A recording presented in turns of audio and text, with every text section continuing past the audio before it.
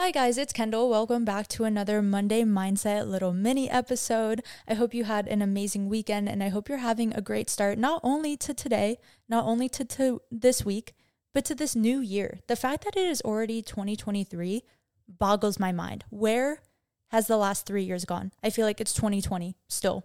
Anyone else feel that way?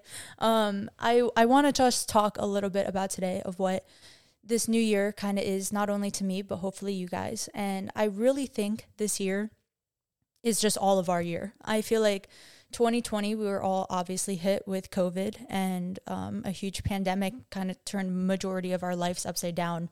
I know a lot of people lost a lot of people. I know a lot of people had a lot of devastation, loss of jobs, loss of just a lot of loss in 2020. I feel like 2021 was kind of residual from that. Still not a great year for majority of us. 2022, at least personally, things started to feel more normal, especially the second half of this year. I feel like I'm finally back in my routines. I feel like a lot of the people around me are just happier and more excited, I guess, to be back in public, doing our thing and setting new goals and achieving new things and just being back in quote unquote real life.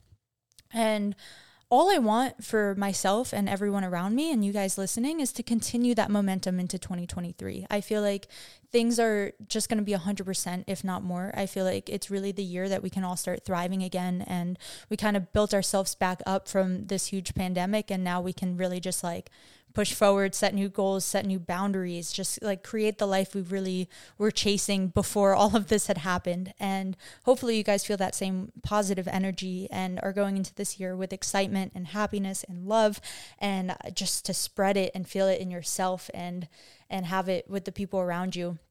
Some of my biggest resolutions this year are all business related, and I feel like it's just really the year to start pushing for the things that I want, and hopefully you guys can do the same.